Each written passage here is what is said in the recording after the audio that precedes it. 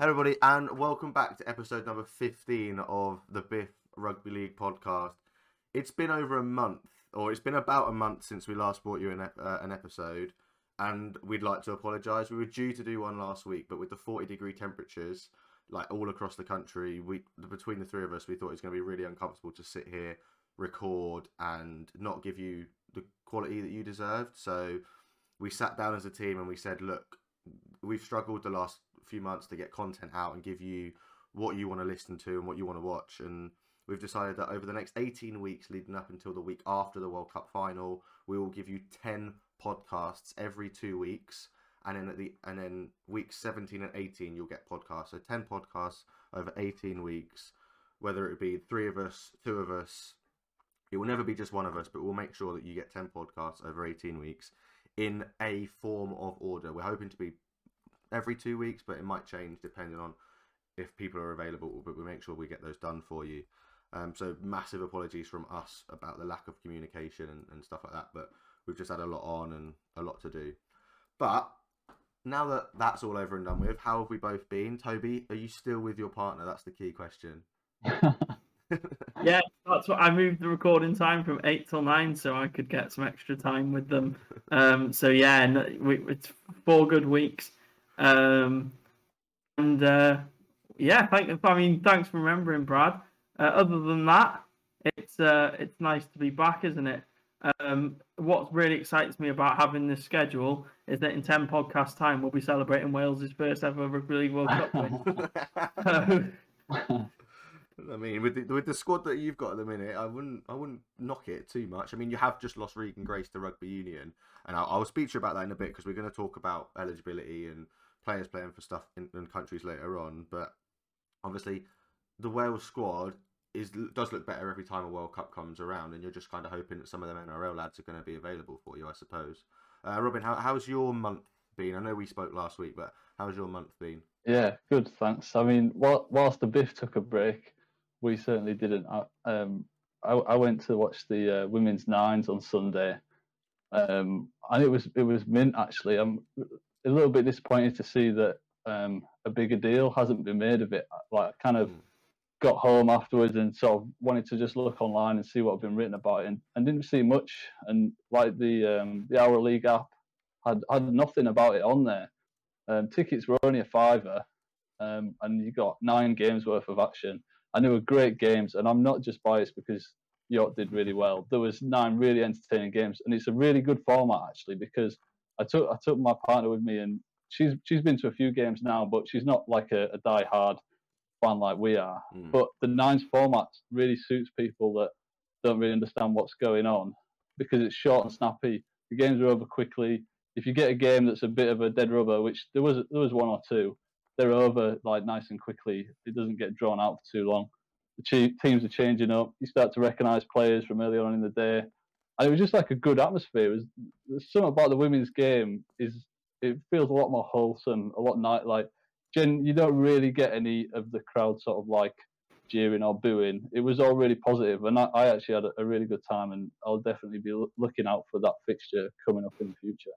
Yeah, I mean, a lot of the teams that weren't involved in the South have been speaking about it, and it would have been nice to see a few more of them involved. Obviously, I think did Cardiff get to the finals, or did they just miss out? The kind of outsider team was Catalan Dragons, and it was, I wasn't sure how they were going to go, and they sort of in the first game, I think they were just a bit rusty, but they were so much better in the second, third, fourth games that they played. Yeah, they really improved as they went on, and quite good signs. I could overhear some people behind me talking about, sort of saying, "Oh, she's going to be playing in the World Cup."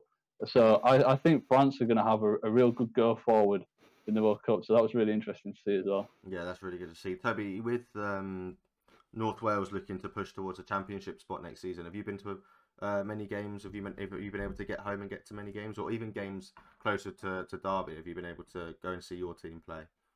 No, I've still got nothing on the season in terms of live games. It's abysmal, but it's just so difficult. I mean, if you consider that I've got to rely on Sunday trains to get up to Sheffield, probably is the best option I've got. It's very difficult.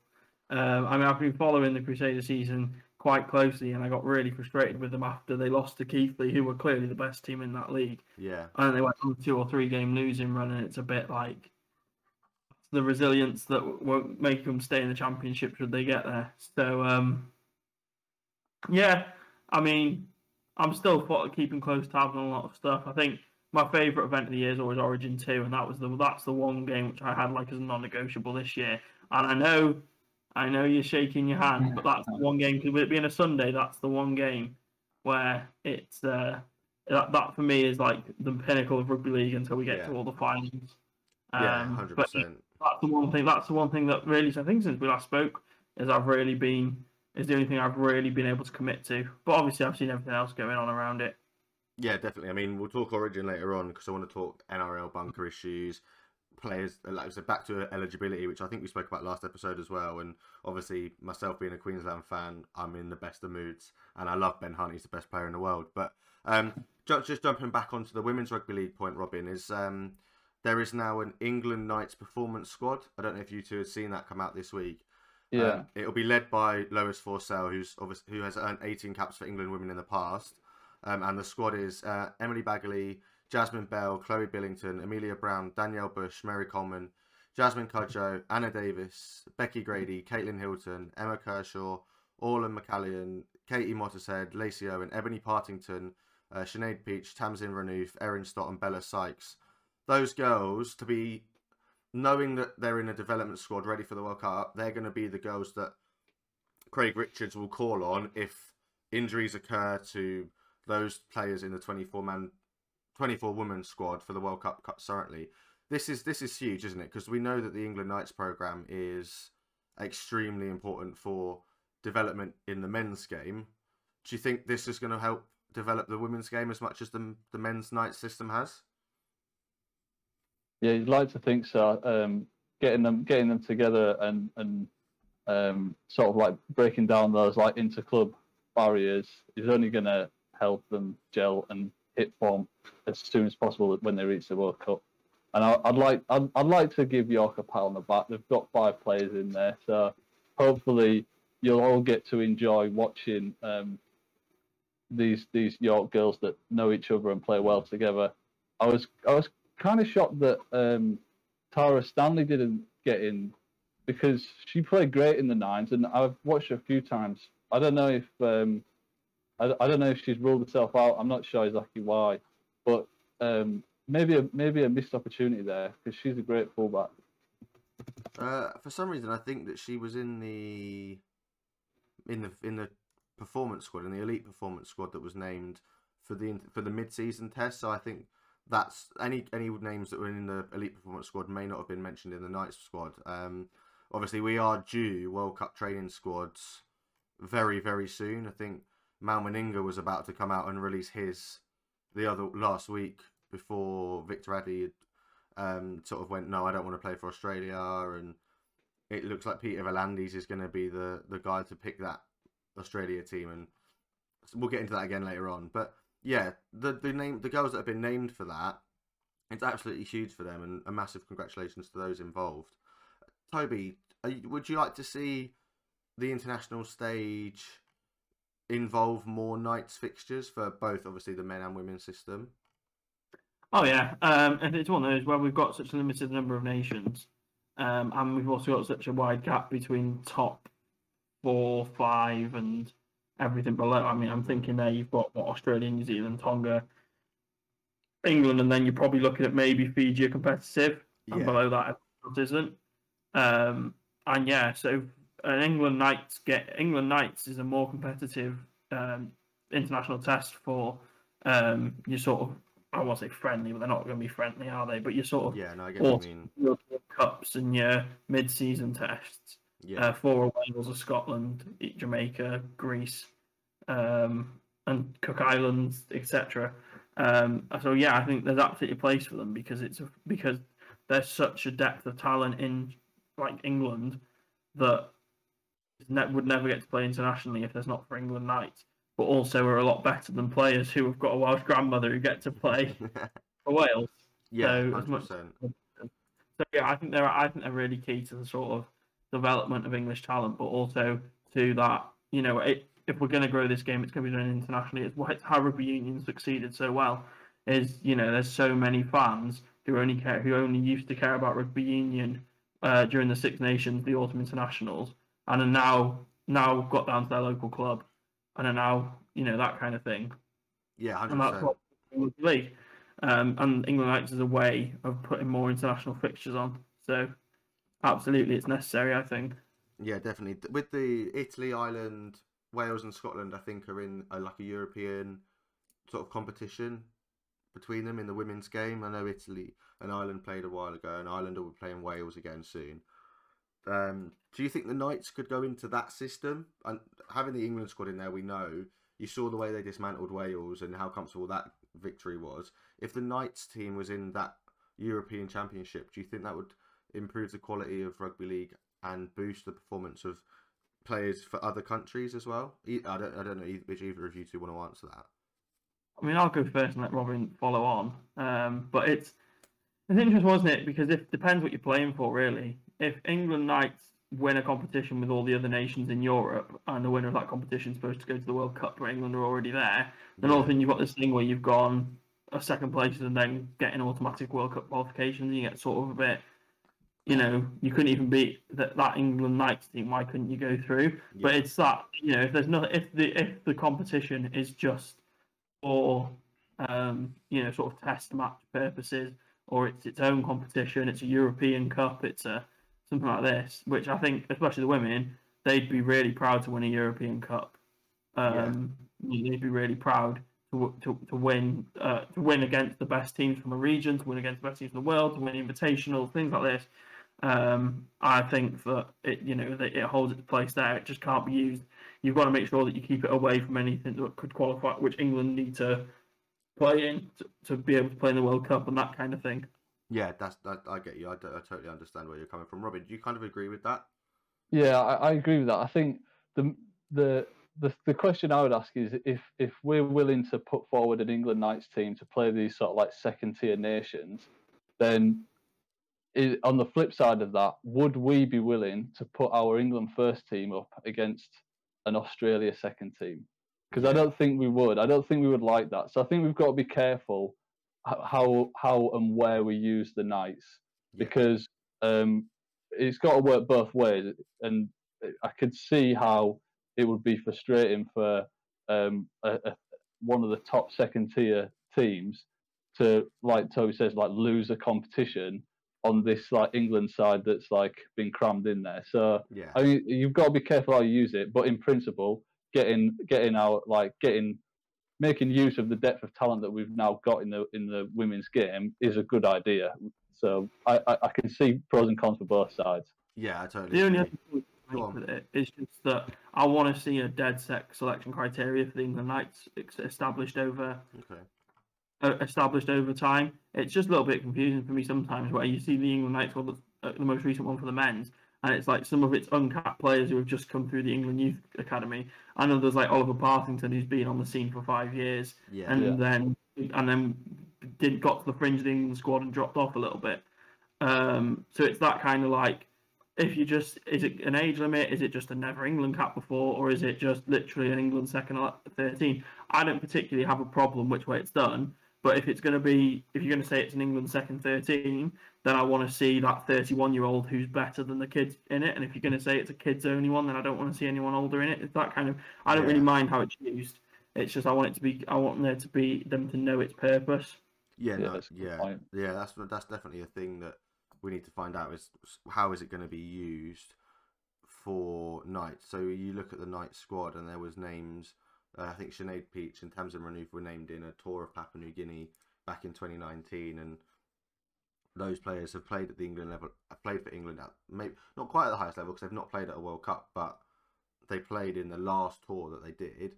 Should they then be able to drop back down into the Knights because they're of a certain age, or however you see it? But it's going to be really interesting to see where we go and how this Knights performance squad is used, and how similar it is to how the men's Knights performance squad is used. We're going to move on to a little bit of a controversial topic over in Australia now.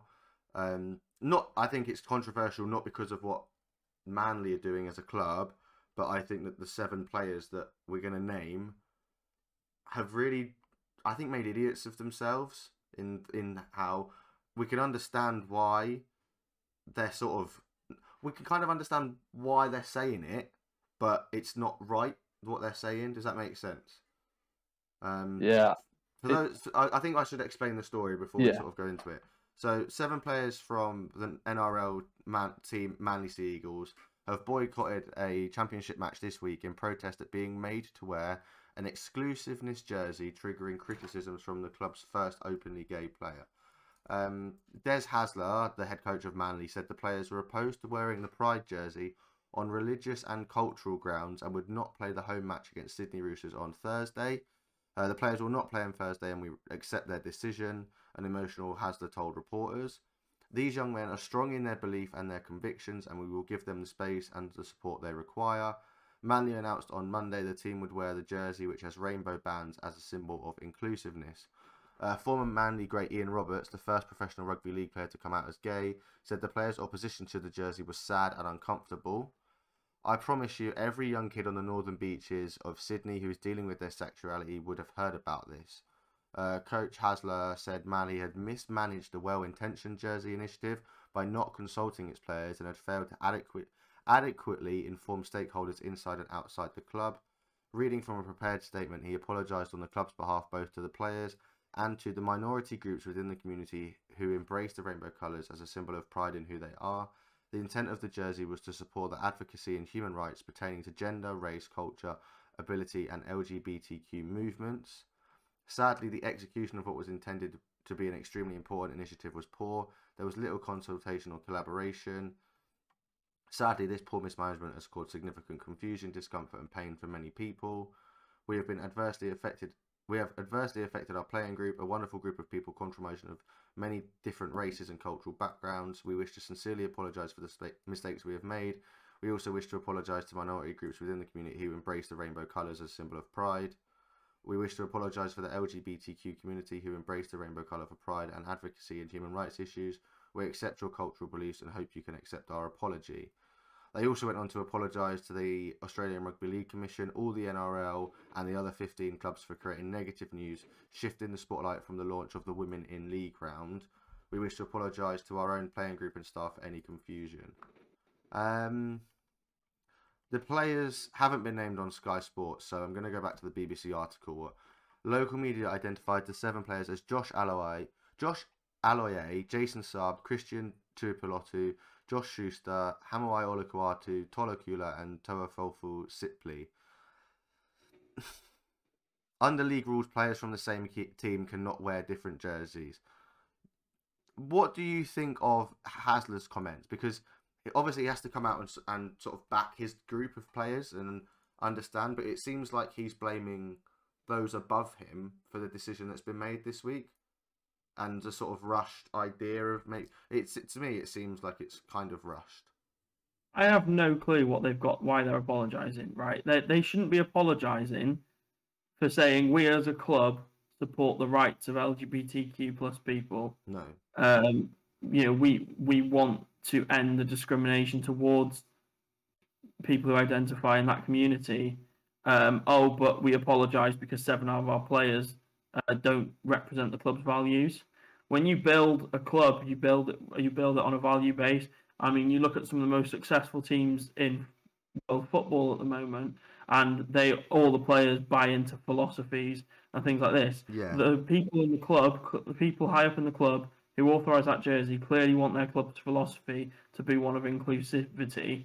And then they're apologising that 7 players don't fit that inclusive philosophy. Like, for me, if I'm Des Hasler, I don't want to play those 7 guys again because they're as the quote from the old player who I can't remember the name of, but you just mentioned said, there's lots of people who are probably currently discovering their sexual identity who have been let down by this move. Yeah, 100%. And I don't blame Manly at all. I blame those players because I think that if they I'm sure their personal beliefs and spiritual beliefs mean that they believe in peace and they believe in respecting one another. Yeah. and they believe in loving people, and this stance here is against what is probably part of those beliefs, in my opinion. So I just don't think it. I think that Manly shouldn't be apologising. I think they should be ripping up contracts. To be honest with you, but yeah, I mean maybe that's a bit of a harsh opinion, but that's where I stand on it. And that's that. And the thing is, I'm not going to disagree because it is a topic where people have their sort of agreements and disagreements with everybody, and the way the players have come out and said it's against their religious and cultural beliefs. Keegan Hurst, for you who don't know, another openly gay rugby league player, previously of Wakefield, I believe.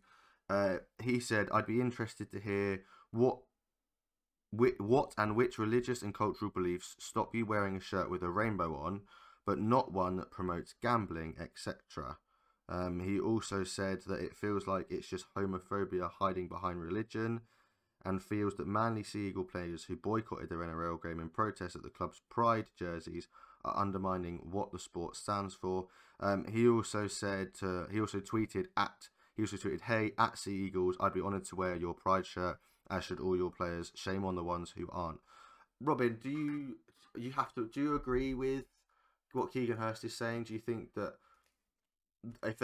what's wrong with the rainbow when they're happy going to be wearing points bet, when a lot of whereas gambling and sort of spending time in casinos is seen as a sin in those cultures?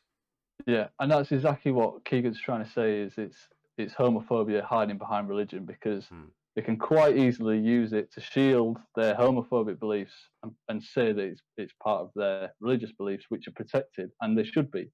Yeah. But like he says, they're picking and choosing. There's other beliefs that if they wanted, they could boycott, like say gambling, drinking. They could boycott their fellow players that unfortunately consistently commit domestic violence and other violent acts that is definitely not sanctioned in any religion. But they don't. They continue to play it, and a lot of them will stand alongside these people who have been convicted of serious crimes. So it's totally wrong, and it's really sad, and it's really frustrating, because I think as a sport in general, we are really inclusive, and we've got a diverse range of people, and we're all accepted. So it's really, really annoyed me. And we've the whole point of the rainbow jersey is it's symbolic. You can't explain a message in depth when it's just colours on a shirt. It's symbolic. But the reason why we use these symbols is to start a deeper conversation. And right now, the symbol has triggered this conversation where we've got players literally refusing to play in that jersey, which is like, if the West Tigers, if can you imagine what would happen if Luke Brooks one week just said, "I don't want to play"? Like, it's unheard of. Yet we're like giving them the space that apparently they deserve. This is an opportunity for the NRL and the Sea Eagles and the Players Association to actually act upon what they claim they want to do, which is to stamp out homophobia and show that they want to be inclusive. But what all they're doing really is protecting the homophobic people. They're undermining everything that they claim to stand for by endorsing a rainbow jersey. So to me, it's not about the rainbow jersey. It's about how they respond to this response to the rainbow jersey. They've triggered a response, and now it's up to you to prove what are your values and are you going to stick to them. So Toby might be right. They might need to rip up contracts. There might need to be some serious sanctions on these players. Maybe these players that don't really understand what they're talking about, because I personally don't believe any human being can agree with or can disagree with advocating rights for all people, and especially people who have been oppressed for centuries. So maybe there's some education that needs to happen. But I think if Manly apologises, if the NRL lets these players get away with it, they're undermining everything that they claim to stand for. So it's really important that they stick to their guns here, because people are watching now, and It's not about the jersey anymore. It's not about whether Manly plays in it or not. It's how they deal with this backlash. Yeah, no, I totally agree. Go on, Toby, quickly. No, I've got two sort of points. That one is that I'm sure in every religion you can find a love thy neighbor quote or equivalent, which a player of the same culture could quite as easily say, I'm going to wear the jersey because I love the people who stand next to me. And the other thing I'd say is look what happens when Israel Folau voiced these exact same opinions. He did it. He actually voiced them. He didn't just stand down and stay quiet and let someone discover who it was through an insider. He voiced these opinions, and the NRL wouldn't let him come back. Or Rugby Australia wouldn't let him play for them. Yeah. I mean, obviously Super League did, but in terms of, I think that the NRL now / Australian Rugby League, they've now got that thing where they said, hey, last time somebody did this, we never let him play for us. Last time somebody claimed, not to support that cause, we didn't let them play. So why are we going to let these players play again? Yeah, no, I totally get you. Two things that as I've been doing a little bit more reading as you guys have been talking. For anyone who wants to get their hands on one of these jerseys, and they are awesome, I do really like the way they look. No chance. They've sold out. You're not going to be able to get one. The second thing is that apparently now a group of lower graders who are asked to fill in for the original 7 who dropped out have also knocked back the club to make their NRL debuts because they don't want to wear the rainbow jersey. Just because you don't want to wear a rainbow on your shirt, that you don't have to support it. Just wear the shirt and play the game of rugby league. Like, this is where I think the conversation of should rugby and politics and everything and all these things come together sort of pops its little head up again. But this isn't politics, is it? This is people clearly being homophobic. Yeah, if there'd been a tsunami in the Pacific Islands, everyone would want to wear a shirt supporting the people who are now a lot worse off than the rest of society. Okay, it's a different type of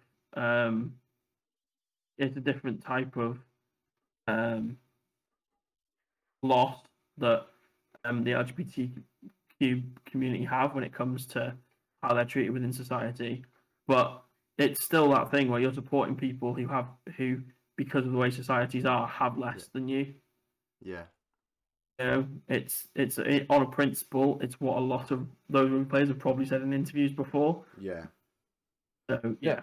Yeah. And this is what the flag is for. What one day, hopefully, not too far future, we won't ever need the pride flag again because it will just be normal to be whatever you are.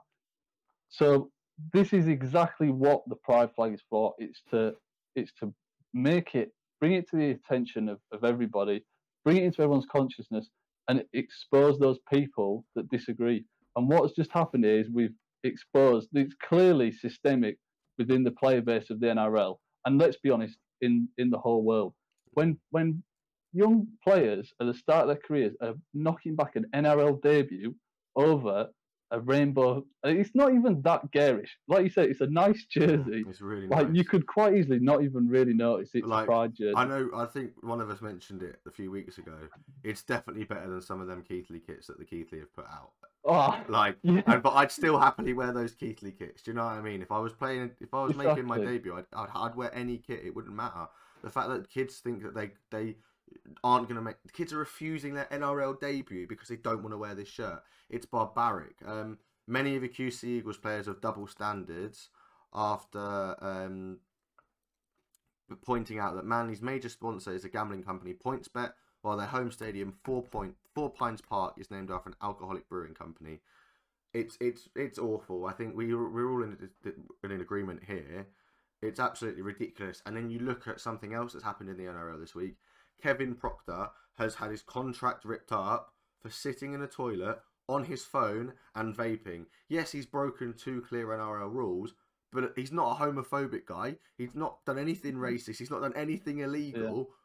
Well, he has because he's vaped inside a stadium, which is Yeah, but obviously nobody banned. would. No But other what person would lose their job for that. he's had his contract ripped up for that. Like you comparing it to these seven, arguably these seven lads and the junior lads that haven't had their names put out there because they're not well-known people have done a worse thing by not playing this weekend or this Thursday.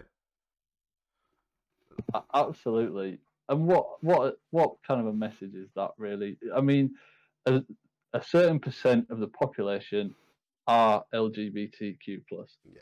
There is undoubtedly people within the NRL and obviously watching, but there will be players in the NRL that haven't come out, and this is the reason why.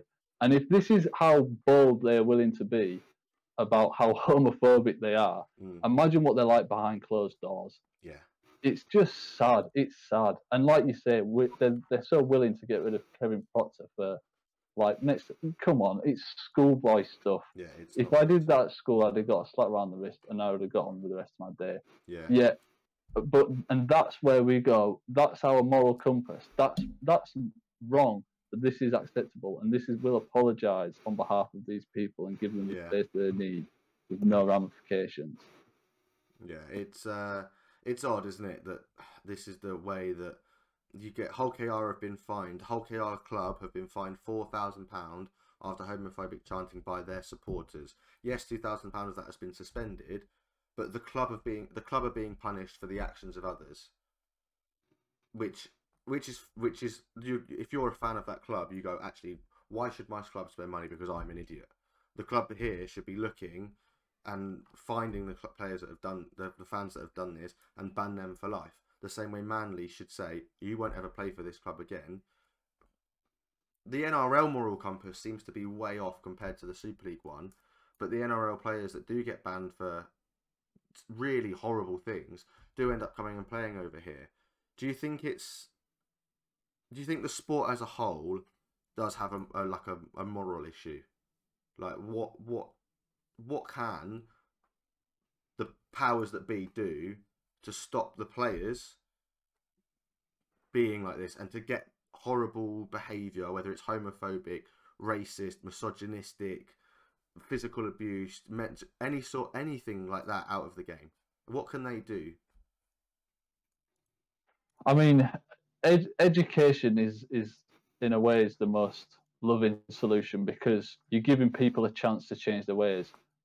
But I also think that there's a need to be like every decision that they make is symbolic. The whole Israel Folau, it was a symbolic decision, and it whatever they chose was going to pave the way for the future.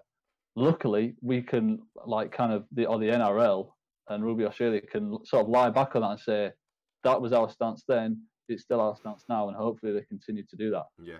But obviously, we saw the Super League took him on board, and you could argue that undermines the game as a whole. Yeah. But then everyone deserves a second chance. I don't know. It's a problem within society, and I hate the phrase that politics and sport shouldn't mix because these people have a platform. These people are role models, and especially to young kids, they're role models, and that means that it's even more important that they are considerate and fair to others.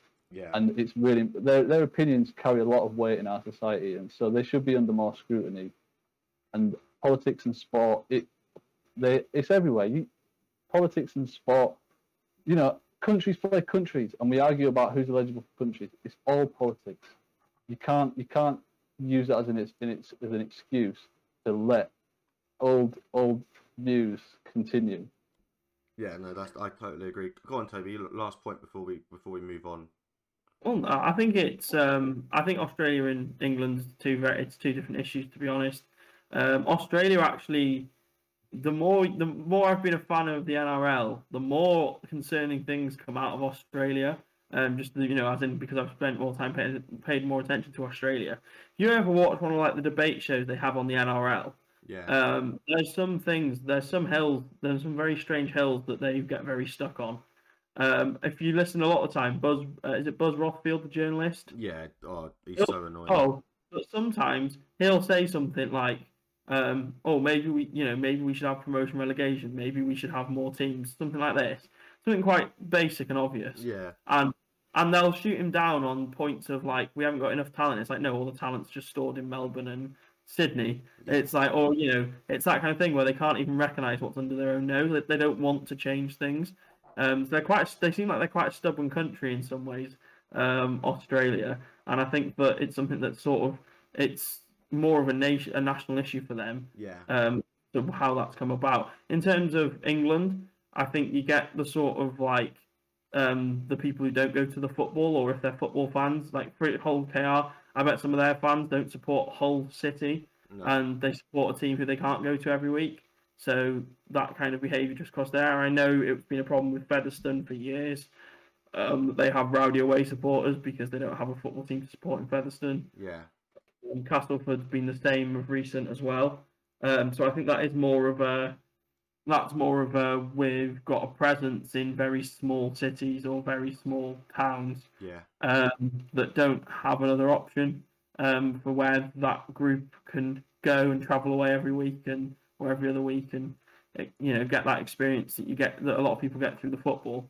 So I think that's sort of what's happening there. But yeah, no, I totally get you. It's something that we definitely need to have a look at, and hopefully Manly and the NRL do the right thing to these 7 players, because quite frankly, it doesn't matter how good they are or how much money they're on. If they've done something that they shouldn't have done in any aspect, we need them out of the game, and we need to show them that this is not what we stand for in that sense.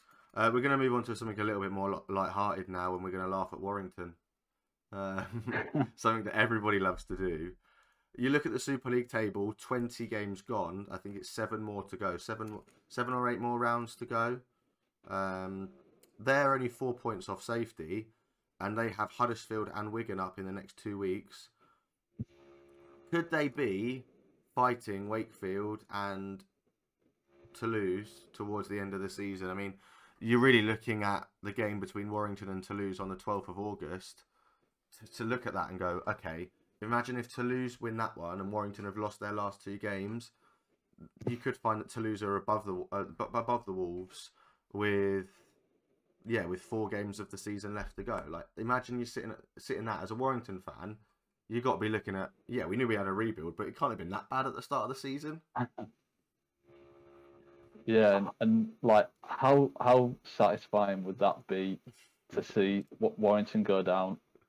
Personally, I'm against promotion relegation, and I think that clubs like Warrington, they think that they're safe, and actually for the sport it would be quite bad to lose Warrington. They're a financially stable club, and to see them relegated actually would, as a net result, would cause a big cost to the sport in this country. Yeah. And I kind of, part of me, the sort of like more radical side of me wants to see them go down, wants to see the backlash and the uproar, because it will probably trigger a wave of people that say, let's stop promotion and relegation so this can't happen again. Unfortunately, but they would have been happy to watch Wakefield or Toulouse go down. So I actually kind of now want it to happen, despite it not being the best in the short run, because hopefully it would just shake things up, wouldn't it? It would just force people to actually look at the systems that we've got in place and whether they're right when we actually allow a team like that to go down. Yeah, it's kind of in the same vein as when we had Leeds in the struggling in Super 8s, isn't it? Same sort of system, isn't it? Same thing of like, oh, maybe the Super 8s aren't a good idea because we're going to lose Leeds. Yeah. Interestingly, though, I think Warrington are not going to go down because, ironically, they're so bad that every single game is about equally as hard for them. Yeah. So, as in, for them to beat St Helens is as big a challenge as it is for them to beat Wakefield. But that means that every week they've got to be the same level of they've got to try and be the same level of prepared. And they've turned over Catalans and they've turned over Hull in games where they come prepared enough. But in the same vein, when Wakefield and Toulouse, they're going to be only looking at probably the teams only 3-4 places above them in terms of results they can pick up. Yeah, 100%. It's quite interesting. Where I think Warrington going to stay safe because they're going to be able to beat better teams, but then they're going to probably get tonked by Wakefield again.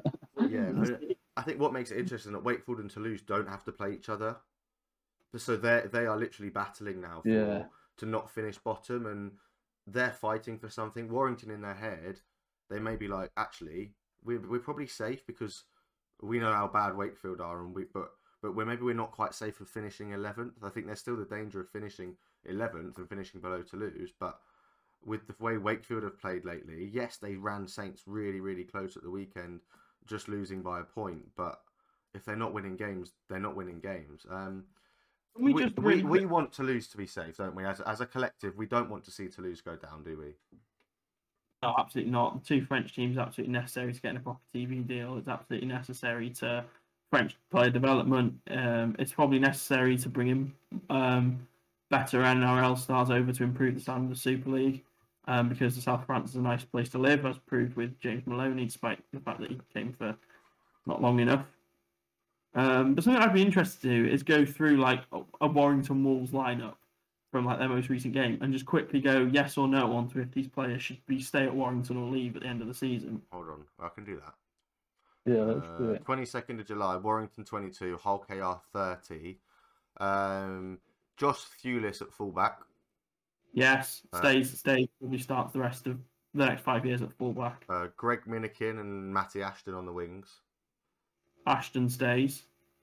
Metaltia and Wardle, who has just joined. Wardle probably stays because he's part of this like fast playing philosophy that they want. But I think Bonnie Metaltia's time's over. Ratchford in the halves alongside Williams. I'll let Robin take this. Well, obviously Williams has got talent, but we don't see the best out of him. So, at what point do we stop valuing him off his past performance and start to look at his recent form? And then Ratchford, he's been part of that Warrington side for as long as I can remember. He's dependable and he's a Super League player. But if you build him for the future, I don't know if it's time to move on. And then you had Mulhern and Harrison at prop. Starting props. I think it's Rob Mulhern and is it James Harrison, the young Fed prop that they just signed at the start of the season. They've come in. Ben Curry, Oliver Holmes, and then Jason and Darryl Clark are both in the starting pack as well.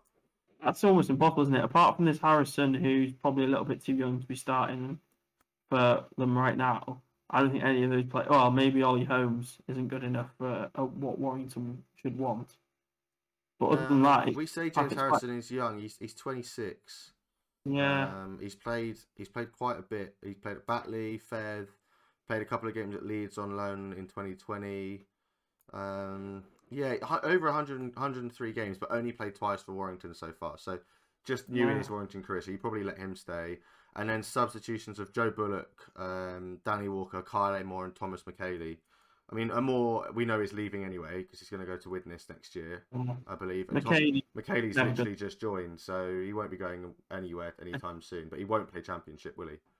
It was funny because he was one of the worst players at Western. They literally they went to no offense, bro, but they went to a bad team and said, "What have you got?" Yeah, when they announced it, I was like, "Thank God for that," because he'd just come off one of this is quite bad to say. He'd just come off one of the best performances he'd ever probably had for West, and he was still the worst player on the pitch. Like it's one of them. There is quite a few injury worries at Warrington. You look at that team, and there's not many 1 to 13s. Metaltia, Ashton, Ratchford, Williams, Clark, Curry, and Holmes are the only 1 to 13s in that 17. So they have clearly got issues, but is it the fact that their issues are? Well, you say that they released Josh. Didn't they release Josh Charnley? They let Josh Charnley go. Go to be a part-time brickie and play for Lee. I think. Yeah. Players have gone. They've we know they've just brought in Matt Duffy. Josh Maguire's coming in. They've let Cooper go to Wigan early. It's really weird. Some of the players that they've sort of let go or brought in, and with Paul Vaughan coming in next year, Connor Wrench has just signed a new three-year deal. Another young player. It's this weird philosophy as well, isn't it? That Darryl Powell's saying that we're only going to win games if I've got a team as quick as 2017 cast. Yeah. That's what Yeah. that's his dream, is to build 2017. But that It's a long time 2017 ago now as well. Yeah, I think that 2017 cast side were just caught in a sort of a bit of a lackluster season. I don't think any of the teams in 2017 were amazingly great, and we'd just come off the back of a World Cup, and I think no, it was the year before the World Cup, wasn't it? It was the season before the World Cup that we were just not great as a collective team, and we went into that World Cup not expecting much. The players were outstanding, and then since then they've not really done much. And you have Zach Hardacre, who at that point, was trying to prove that he's one of the best English players, and I think we'd all agree that he's been one of the best England players. He's just had off the pitch struggles. Yeah, 100%. Luke Gale in the form of his life, which is quite funny because George Williams, if he found that kind of form, but I'm guessing he's not the same player. He's not the same player as Gale, is he? No. So I guess it's interesting where it's like he's probably trying to use a mould the way, because he's openly said the reason I've signed Wardle and let Toby go. I really like Toby King. I like Toby King. That we spoke about that, didn't we? That was a really weird swap deal. Both really similar players. Really, arguably Toby King's the better player, but obviously Jake Wardle's in the England squad, and Toby King's going to be, I think, captaining in Ireland in the World Cup, or either him or his brother's going to be in the Ireland squad, captaining them. And it's weird because to me, I'd pick King over Wardle in the England system just because of the type of player he is. But maybe that's just the style of rugby you want to play. But yeah, it's interesting. Powell is not going to last long if they keep sort of doing this, and maybe we come back in 2 weeks' time and they're only 2 points off safety, and we have the same sort of conversation again. And is Powell still going to be in a job? That's probably a question we might have to speak about in the next 7 or 8 weeks.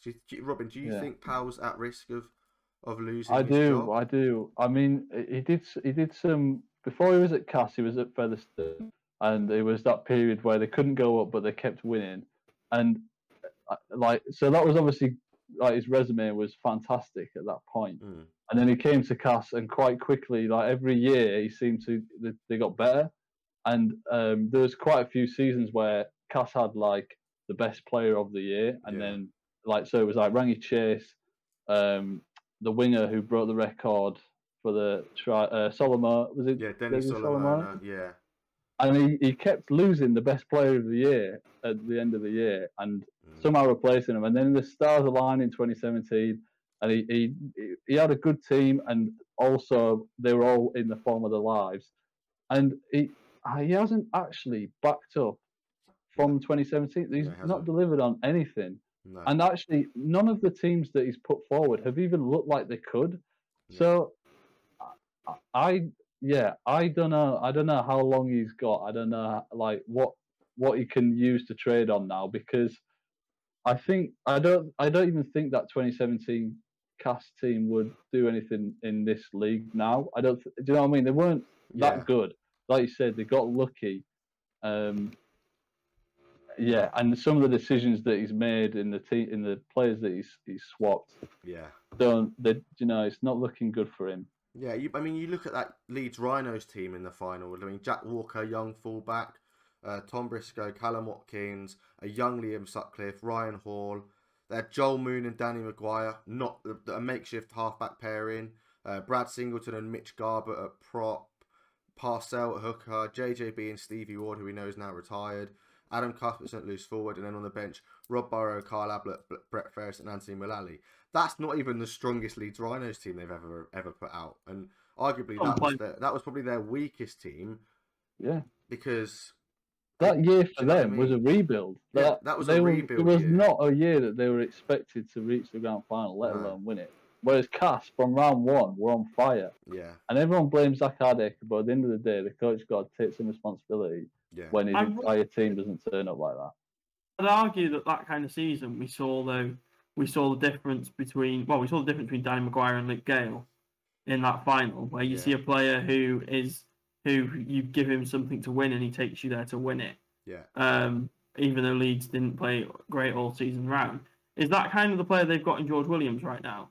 Where if you give him something to win, he'll win it for you. Yeah, maybe. But week in, week out, he's not going to go and absolutely walk the league. Maybe that maybe it's that kind of thing where he's played at a higher level and he knows he can do it. But I don't know. I think Couldn't do it for Canberra though, could he? Yeah, well, this is the thing is we see this with we saw he was good for England. Mm. And, I think there's something mentality wise going on with him. Yeah. But honestly, I think it's Sean Wayne. I think that's where it's come from. Yeah. That Wigan side that was really successful is in his DNA. So I think that's a good point. But you've got to get to the final as well, and I don't think that. I mean, he's got to 2 grand finals, hasn't he? Yeah. But I don't know. I think George Williams is kind of. I don't know. If I was George Williams, I wouldn't want to be playing under Darryl Powell, to be honest. No, it's not. He doesn't play the correct type of rugby. When George Williams went there last year, you could understand why he wanted to play and who he was playing under, and the sort of rugby that Warrington were playing last season was his style of rugby. It's not the same this season. We need to move on because we're already 50 minutes in and there's still loads to talk about. League One, Toby, is your forte. North Wales currently sits second. You've lost 3 games this season. Keighley, the only unbeaten team in the whole of professional rugby league. But West Wales and Cornwall sit at the bottom. I mean, I'd like to apologise to Cornwall this week because they've actually won a game since the last time we spoke, and West Wales sit bottom of the table on 2 points, 1 win of 15, and minus 732. They've only scored 102 points in 15 games. What's going on? I think that in general, what is happening in League One? Where do you see is going right and wrong? In that's sort of what I'm asking. At the end of end of 2025, I genuinely think you could write a best-selling storybook on the League One wooden spoon battle over during the first 2 decades of this millennium, because it's just been fantastic. From the incarnation of West Wales Raiders onwards, it's just been the most wonderful thing. Maybe even going further back to when it was Hemel Oxford and Gloucestershire All-Golds fighting for it. I mean, we've had some beautiful, beautiful times in the wooden spoon battle. I'm telling you. Anyway, this league. I mean, Keithley are absolutely smashing it. There's only 4 or 6 or 5 or 6 games, not 4 or 6, but 5 or 6 games left in the season for every team. Keighley are clearly going to get automatic promotion.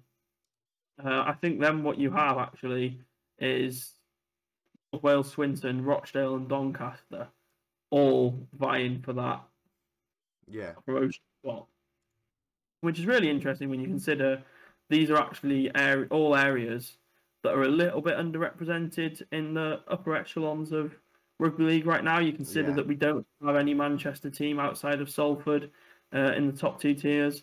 Obviously we don't have any Welsh representation. We don't have that sort of Doncaster area. It's quite a big area for itself, so it's quite interesting actually. How that's sort of looking. I wouldn't say there's any way of picking a winner of who goes up with them. Yeah. Crusaders, I think, have shown in that opening winning run that they have the best personnel, but I think they're probably not the best coach team out of that group there. But I mean, I think Keithley's. It's just considering how atrocious their kits are. Just such a wonderful thing for them to be completely unbeaten, because that's so difficult in a part-time league where you get some weeks where your players are all laying bricks on a Sunday and can't, and you've got to put out half a team or this kind of thing. Yeah, it's really weird to see because they are clear, and I don't know if they were relegated. I believe were they relegated last season and they've come. Are they going straight back up, or were they always League One? I can't remember. It was Oldham and Rochdale. Oldham, I think. Oldham sits. And Swinton, I think. Swinton. Yeah. So Swinton sit 3rd, just 2 points off North Wales, and then Oldham are 7th. So they've only won 4 games this year, and they look like they could be heading towards the bottom, especially now that Scholars and Midlands are sort of winning games here and there as well. It's nice. It's nice to see a little bit more competition as the season's getting a bit sort of further in, isn't it? I do really. I really like the fact that Keighley are doing it in like the same way you get promoted from like non-league in football, where you bring in a bunch of 38-year-olds who have played at a much higher level, and they've got like Jake Webster still knocking about down there. They've got Ed Pettybourne down there. Yeah. And it's like I think they've got Junior Sow as well, have they? Yeah, like, Junior Sow's down there. I mean, they've got a really, really strong team with Keighley this season. It's a proper fun team where it's going to keep growing. They've got Lewis Young down as well from Newcastle. Whew. Anyway, yeah, they're just going to keep growing in some aspects, but they've also got the players in who no matter how long they play, are going to be better than League One standard. Yeah. So it's a really tidy way to build a team. They've got Scott Morrell as well. Anyway, Morogoro's there. He's on form. I think he's the first rugby league player to score in 11 games in a row as well. So I don't think they're not a bad side. They'll do if they can keep this team together in the championship next season. Dane Chisholm's there as well. Like they're going to do a good job next year, aren't they? Yeah, absolutely. I think it's this blueprint here where you've got Crusaders have got a lot of players coming straight from an amateur background, whereas Keighley have got a lot of players dropping down from a professional background. Yeah. And you've sort of seen what happens with the two approaches, which is interestingly one where Crusaders can build up a team very, very well, but then you miss out on professional experience when it comes to the games which decide whether you win the league or not. Yeah. And I think this is now a blueprint for getting out of League One, but I guess you've got to have the contacts and you've got to have the money. But this is, if you want to do League One right, I think this is the route you've got to take now, isn't it? Yeah, 100%. Yeah. Moving on to the Championship a little bit. London Broncos, 5 wins now. They look like they were going to really struggle. Obviously, they got rid of Jermaine Coleman. Mike Eccles is doing a really, really good job in terms of his interim role. They're now 11th, 2 points clear of Whitehaven. Dewsbury and Workington are the two teams that look like they're going to potentially face the drop this season. Workington more than likely gone down. They've only got 1 win out of 20. Are we still looking at teams like Newcastle and Sheffield to really push on and push their way up into the playoffs? Or do you sort of think like Bradford, Sheffield, Newcastle, those 8 teams in 8th, 9th and 10th, is their seasons already over?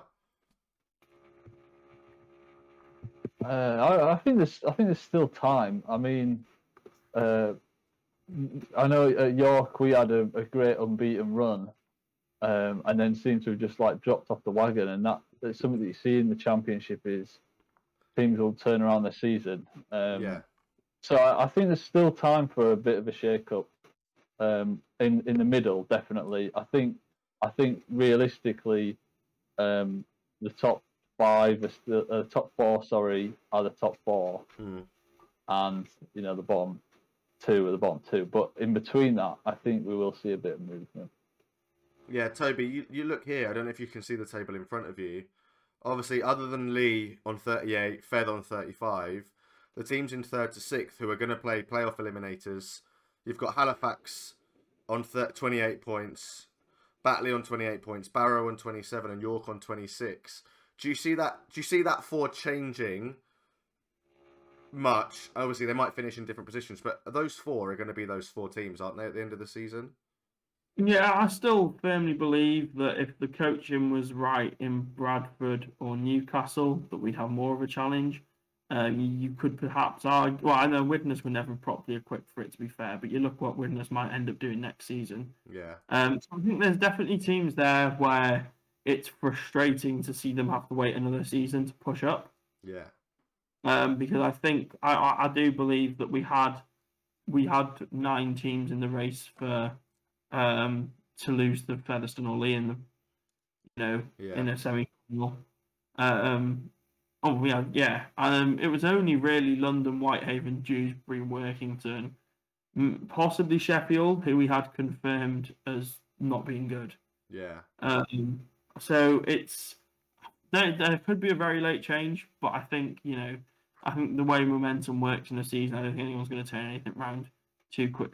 Now to make up that set. But I think it's frustrating as well because I think that if we had a better quality coaching, we had more coaches of the same quality, then we could have got to a place where we had this battle a lot closer for these spots, I think. Yeah, no, I totally see where you're coming from.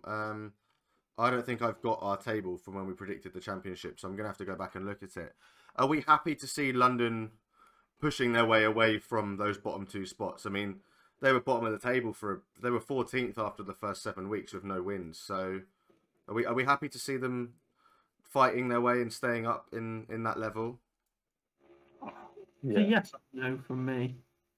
I mean, part of me wants to hate them because they've basically gone that they've started the road to abandoning rugby league in the capital in many ways, where they've started going, we're going to go part time, we're not going to sign the caliber of players we used to sign, we're going to be worse, we're going to be lower down, we're going to attract less fans to this lovely stadium we've just signed a joint lease with, which is interesting, I guess. But yeah, it's they're taking away fans in the capital. They're stopping people paying attention to rugby league every week because they're not doing as well. Yeah.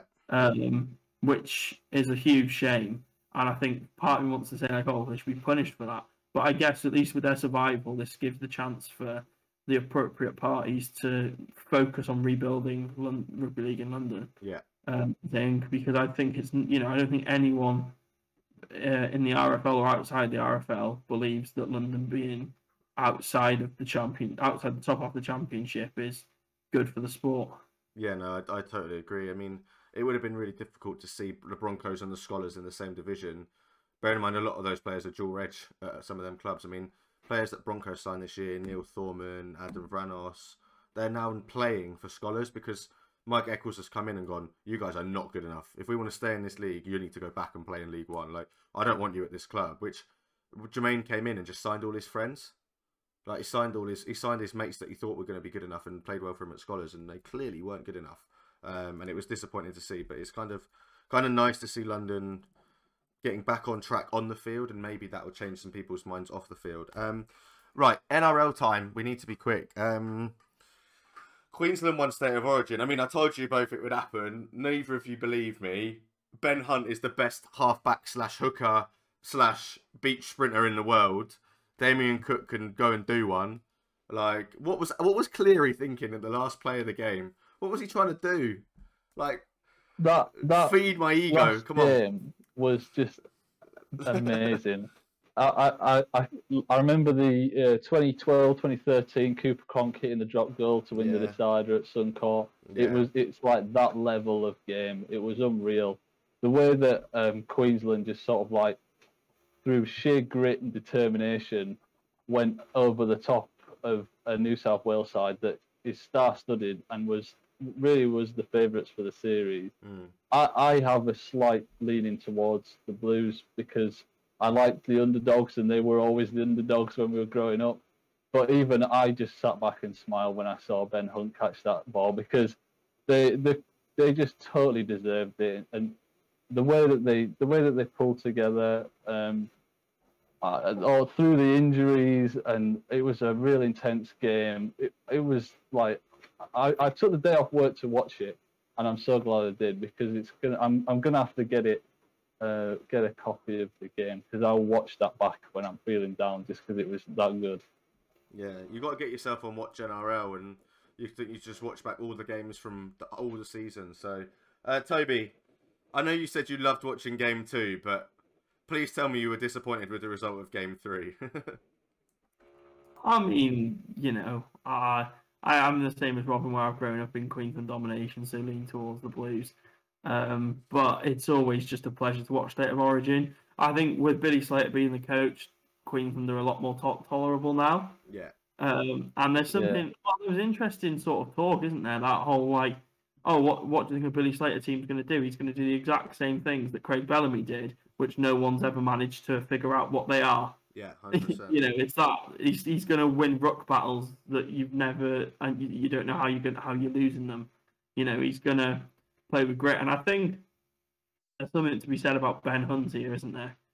Where maybe it's when you pay him $1 million and play him at halfback and don't put and make him the centre focus. Maybe it's not quite working, but there's something to be said for Ben Hunt in terms of the conversation for the best player in the world when it comes to no, but when it comes to like what he could do in the Australia team at the World Cup, Oh yeah. what he did in the State of Origin team, I've almost got this feeling like he has to be the number one hooker for Australia Ooh, big call. off the back of this. Yeah, off this game, I would totally agree. In general, he's been a standout he's been a standout hooker in this series. Yeah. And again, it's that thing where you say you look at what he's like when the whole team around him is high quality. Yeah. I think you don't, he does. I think that's something that's just intangible. You can't explain why it's that way, but there's something. I think he's been really impressive in game 2. I think he's one of the most impressive players for Queensland. So there's something to be said. I think there really is something to be said about Ben Hunt's future. The other player who gets a lot of plaudits from this, Pat Carrigan. Oh yeah, really good. I hated Pat Carrigan at the Broncos until Kev Walters. Is it Kev Walters? Yeah. Until Kev Walters had turned him round at the Broncos, he was a player who was like he made a lot of yards, but none of them were ever significant. Yeah. He never made yards where he put a defender on their back, or he never made yards and dominated a tackle type thing. But he was always sort of secretly creeping up the numbers, which is sort of what's in his place here. But now, like, they've gone to him, no, like, be a machine. And yeah, that's kind of what comes through with Queensland, is that players representing Queensland, it's almost like there's just a better togetherness there, whereas New South Wales feels like an all-stars team. Yeah. Yeah, no, I totally agree with you. In a more positive light, well, I say more positive light for every other club in the NRL. West Tigers lost again at the weekend and now cannot finish higher than 9th. They are last in the NRL table, but it sort of came on the back of a little bit of a huge error from the bunker. For those of you who didn't see it, the Tigers were up 25-18 with 6 minutes to go. They were trailing 25-18 with 6 minutes to go when Brent Need and Stafford Toa scored, and they were up by a point. But apparently they conceded a penalty after the Cowboys kicked off with 1 second on the clock when Kapoa judged to have taken out Kyle Felt in the air. Minimal contact, but the Cowboys winner ended up on the turf, and Townsend opted to use a captain's challenge. The referee, Chris Butler, referred the decision to the bunker, with Ashley Klein awarding the Cowboys a penalty, which Valentine Holmes converted. Well done to him. Great kicker. He did it all during State of Origin, so I don't hate him that much. But apparently the rule is, escort or not, you literally cannot challenge something that hasn't been called. Otherwise, players could challenge at every play the ball. Something the NRL have been adamant all season cannot be done. Worst call of the year. Zach Bailey, another NRL journalist, has said terrible decision. News Corp's David Riccio said embarrassing decision. And Mark Geyer just got home from dinner and caught up with the Cowboys versus Tigers last second drama. I've got to say that's the worst decision I've ever seen. How do you get that wrong? Are Tigers fans and NRL fans allowed to be mad at the bunker, and should they have a look at how the bunker is run as of like immediately because of that? I mean, I didn't see the incident, so I can't really complain, but all I saw was the uproar about the incident. Yeah, I think one thing that's important to remember is whenever these things happen, like, referees will make mistakes, and if you leave it up to the last play of the game to decide your game, you place the fate of your fate in the hands of people who can make mistakes. And so if the West Tigers were good enough, they would have won that game without needing a referee's call to decide it for them. So yeah, it's frustrating, but like try. Do you know what I mean? You can't. I agree. So, and the other thing I would say is, in my opinion, the captain's challenge is crap. I hate it. I think it encourages criticism of the referees. It puts them under even more scrutiny because they're actually proven wrong. I think it sets a precedent for the lower levels of the sport where we don't have access to the bunker. where players see professionals criticising the referee and getting a decision overturned, and so they're going to criticise their referee even more so. Yeah. So I think really the NRL should look at this and say, this is our fault. We've allowed the captain's challenge to be a thing in our game. It was only gonna go wrong eventually. Yeah.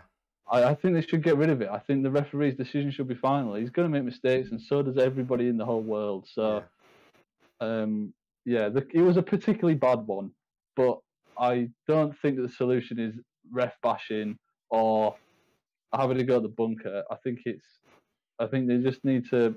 They have allowed an opportunity for this to happen by making the captain's challenge. I like the captain challenge though, because I think we are in a sport where the refs. It's obviously a sport thing, because in Australia and in England the refs get it wrong a lot. The issue I have, I guess, is when you get those 50-50 calls of whether it's been stripped or dropped. Yeah. You send it to a bunker and then it becomes the bunker. It becomes then an individual opinion. So I think there's some things where it's not called for, but at the same time, like it's the amount of times that refs have ruined games is more in rugby league than any other sport, I'd say. Yeah. And that's probably just the nature of how we ref it. But anyway, in terms of the bunk, I mean, that's interesting. I remember someone I saw recently, there was another controversial thing, and it was that whole, like, the ref's decision before it goes to the bunker needs to be looked at. Yeah. And I was laughing at that because it's like, well, what if there's a big load of bodies around the ball and you can't work out if it's down or not? Then do you cut then just rock paper scissors for whether it's a try or not? Like, the ref's got to make a call on it. So I think that it is weird. Like, there needs to be a way to hold refs to account, I think, and I think we've seen it, haven't we? I think we've had a standing down. Yeah, 100%. These guys, they're watching a game that's played at like ridiculous speeds, and saying holding them to account, it's like they're not doing it on purpose. Do you know what I mean? Hanging the weight of added pressure isn't really going to mean that they're going to be more likely to make the right decision. They're always going to do what they believe is the right decision. I think we need to actually protect the referees, and I think the only person that should be allowed for the bunker is the referee. It should be like a tool that only they can use. If they're not sure, then they are allowed to use the bunker. Yeah, the bunker doesn't get to override them. No. Players don't get to make them question their own decisions. Yeah. Until we get to a point where technology can referee a game for us, in completely referee a game for us, by, do you know what I mean, scanning the ball to see if it goes forward, watching every single player live, there's a human element, and part of that's sport and that's life. I think we should protect the referees, and I hate that the media makes this into such a big deal just because it drives clicks, because it's actually really bad for our sport. Yeah, no, that's fair. That's a very fair opinion to have. Like I said, I didn't see the incident, but I just wanted to see what your opinion was of the backlash that Klein's got. I mean, he's been dropped this weekend because he did make the error of using the captain's challenge in the wrong situation, and the fact that the NRL have said, look, you got it wrong, you got the ruling wrong, you shouldn't have been able to use the captain's challenge at that point in time, means that Klein has been punished for his error. But also, like you said, the West Warriors should have won that game. If they were good enough to win that game, they would have won that game without having to worry about any incident in the last minute of the game. Quickly before we do the set of six, 4 NRL players that played, well, 3 that played Origin, I believe, and then a player we thought would be playing for England this year, have announced their intentions of who they want to play for, who they have made themselves available for selection for the World Cup. We'll start with Brian Toto. He has confirmed he wants to play for Samoa during the World Cup. I think that was very, very obvious. Him and Jerome Luai, a lot of them Penrith lads, Stephen Crichton, another one who I think have stepped forward and said, look, I want to play for Samoa or I want to play for Tonga, which is massive for them. Dom Young, just after the announcement of Jermaine McGilvray retiring from International Rugby League, Dom Young announced that he wanted to play for Jamaica at the World Cup.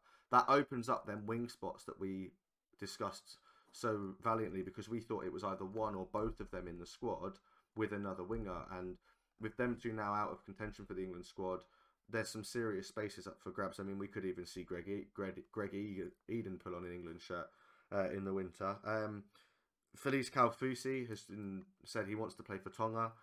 He's been a mainstay in the Australian team for a long time, and arguably he was one of the first names on the team sheet, especially in the back row for Australia. And my favourite, and one that I'm finally glad has come true, Victor Radley will be playing loose forward for England at the World Cup. Do we think any of those four come as a bit of a surprise? I mean, for me, Dom Young's one is one that stands out for me a little bit because I think he was a shoe-in for England.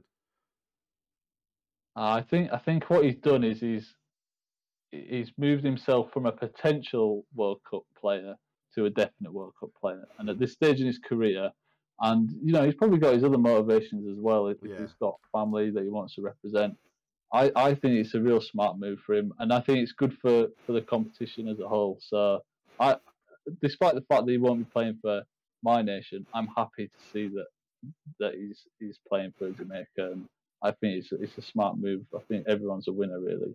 Yeah, Toby, does any of those stand out, or maybe for you, you're probably looking at the fact that a certain player, which we mentioned earlier, Regan Grace, won't be playing for Wales at the World Cup because of his move to rugby union. Is that something that's more important for you as a Welsh fan, or as a Welshman? League fan was Kaufusi's move. Kaufusi's always been one of those Mr. Australias. There must be real problems with the Australian Rugby League at the moment to make him move. Regan Grace, I'm going to miss tremendously, but I understand. I mean, Christian Wolf hasn't treated him as well as Holbrook did. He's a very talented young lad, and he's a proper Welsh boy as well. He has got a chance to play on the wing in front of 80,000 in the Principality Stadium for Wales Rugby Union, and I think you've got to take that when you're a South Walian son. So I don't blame him at all. I hope he does really well. I'll follow his career. But yeah, it's just he's an absolute Welsh boy through and through. Yeah. Which I guess it's that he's this is what we could have across the pitch, and then to sort of lose that, I guess, is a little bit disappointing. But I think it's he'll still have a really good career in rugby, and he'll probably come back because they often do. Yeah, it'd be really interesting to see. I mean, good luck to him, and fingers crossed for him. His career pans out the way he wants it to, because of the way he's come through the system and the way he's been signed into rugby union. It doesn't matter who he plays for; he can play for Wales because he isn't one of them Welsh contracted players, which is really good to see. We need to move on before we do set of six. Robin, Jackson Hastings is playing loose forward for West Tigers this week, so keep an eye out for that. I'm sorry to hear that. Set of six. We'll start with this Manly team against Sydney. Very, really close in the table, but obviously 7 quite good players, quite strong squad players out for them. James Seguiaro looking to come back into the NRL. For me, I think this is quite obvious. I think Sydney are going to blow them out the water with the players that the Sea Eagles have got missing. Yeah, I mean, if Des Hadler had come out and been really critical of those players that were missing, I'd be like, oh, he can spark a good enough reason for that team to play out of their skin. But the way that they've handled it all tells me that they've already written this week off. And so yeah, I'll agree with you on that. I mean, they've kept a spine. Trent Robinson might feel sorry for, Manly for having to go through such a torrid time and let them have the win. Great anyway.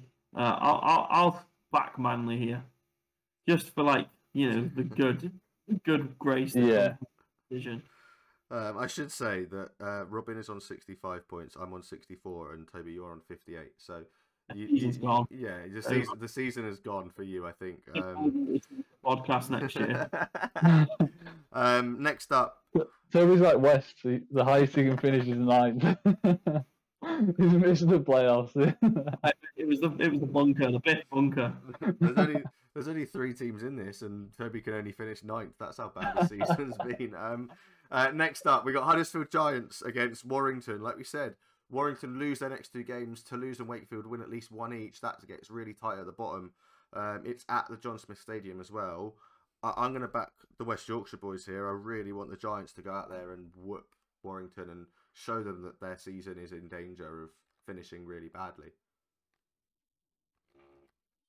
Yeah, I actually agree.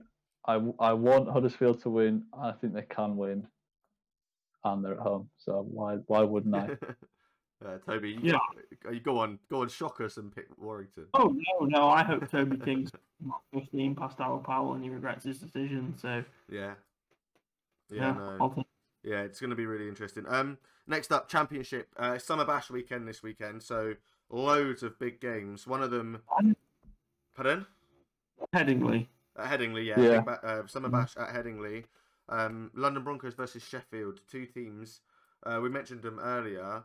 10th and 11th in the table. This is really crucial for London to really just make sure that the relegation fears are over, aren't they? Yeah. Like I was saying, I reckon there could be some so a bit of movement in that middle table. I think this year. I love Sheffield. I think it would be better for the sport if London won. But I'm gonna have to go with my heart. I'm gonna have to go with Sheffield. Toby, where are you going on this one? I'll take London as a chance to catch up points. I think with the way London played against Bradford the other week and the way that they've sort of stepped up and performed, I'm going to have to go for London as well. I know technically it's a home game, but with everyone being at the Summer Bash, it's nice to see the teams that don't always win usually step up and play a little bit better. Next up, top of the table clash. It's a chance for B.I.F.F to close the gap a little bit to just a 1 point as they welcome Lee. Obviously, they say they're welcome. They've got to go and play Lee at Headingley. Do we think Lee will run away with the league title, or are B.I.F.F sort of on a roll now? Yeah, Lee just haven't stopped signing players. You know, every time B.I.F.F got on a roll, we'll have Josh Charney then, don't mind us. I think they signed someone else recently as well, haven't they, from the NRL? Yeah. Yeah, they're ridiculous at the moment, Lee, and I can't wait to watch them get relegated next season. They are. It's the Fulham and Norwich thing, isn't it? Be careful. If Warrington go down, Lee will stay up next year. Heard it here first. But no, I think Lee will win this game comfortably as well. Yeah, Lee are like the points that they're scoring every single week is. It's actually they're making a bit of a mockery of this competition. So yeah, I think Lee are the real deal, and I think that they're ready for this. Yeah. Next game number 5. It's a chance for Cornwall to get another 2 points on the board as they travel down to London. Do the Scholars pick up win number 4, or do Cornwall look at jumping further away from West Wales at the bottom of the table? I mean, they won the last time we put them in our predictions, and we all went against them. Are we all going to go against them again, or are we going to back them to maybe win? They just lost 44-10 to Swinton, so it's a tough one because I feel like they have got the power to do it, but now that Mullally's retired and won't be around their squad anymore, I just feel like maybe the Scholars. I'm gonna go for a London double this week. I think both London teams are going to win. Yeah, I'm taking Scholars as well. They've actually not been awful since they've got their first one-year season. So I think that there's no reason to back Cornwall unless they play on West Wales, and even then, they've proven this season that's an impossible game to predict. Yeah. So yeah, give me London. Yeah, me too. I think Cornwall they've let me down before, but if I'm playing the long game, you can't pick them every. You should pick them to lose every time because they're going to lose more than they're going to win. So yeah, 100%. Next up, we've got Cronulla versus South Sydney. The Sharks 3rd in the table on 26 points. The Rabbitohs 6th on 24. There's not a lot of difference between the Cowboys in 2nd and the Parramatta Eels in 7th. Spot number 8 looks like it could be going to Sydney, but that's really tight below the Panthers at the moment. I really like this Sharks team. I think like we see like the NRL's quite like circular where these teams sort of rise up, do well, fall back down, rise up, do well. Apart from obviously West, who are always crap. And I feel like Souths are kind of on this sort of downward trajectory now, whereas the Sharks are rising through. So I'm gonna back the Sharks. Yeah, can't knock what it means to have Latrell Mitchell back for the Bunnies. What I've really liked about this season is Matt Moylan's Korean resurgence. Just like in terms of, I like Matt Moylan back when he was a fullback at Penrith, and then it's quite sad seeing him move to 5'8", struggle a bit there, get injured, struggle. So it's nice to see him back. I think I'm going to use it as a chance to try and pick up points, and I'm going to take Latrell Mitchell and the Rabbitohs, but I'm happily accepting the loss on that because it is a really well put together Sharks team. I think Dale Finucane was and Cam McInnes was just what they needed to become a solid pack to play off. And yeah, so they have been a pleasure to watch this season. But I'm going to take the Raptors just for points. Hopefully. Yeah. I mean, you say you're going to pick the Souths for points. I think I'm going to pick Souths to win the game. Latrell Mitchell's come back. He stood back and said, "Look, I don't want to play State of Origin. I think Matt Burton's deserved a spot." He took the pressure off him. He didn't go out there and go, "I want to play Origin. I want to win, try and win the series." He focused on South Sydney, and I think the fact that he's chosen South over Origin showed the rest of that South team what type of person he's becoming, and he really wants to put that team before anything else. The fact that he's back in there, all the State of Origin lads will be back in that team, even the lads that lost, but that's such a strong South team now. Yes, the Sharks are really, really good, but like I said, there's only one win between second. There's only 2 wins between second and 7th, so it's tight at the top, and I think that's the reason I'm going to go for Souths this week. Is that very, very reason indeed. That's the end of episode 15. Like we said at the start, 10 more episodes over the next 18 weeks. We've got 7 league fixtures in Super League, League One, and Championship left to go. I think it's the same for the NRL, and then the World Cup starts again in October. Starts in October.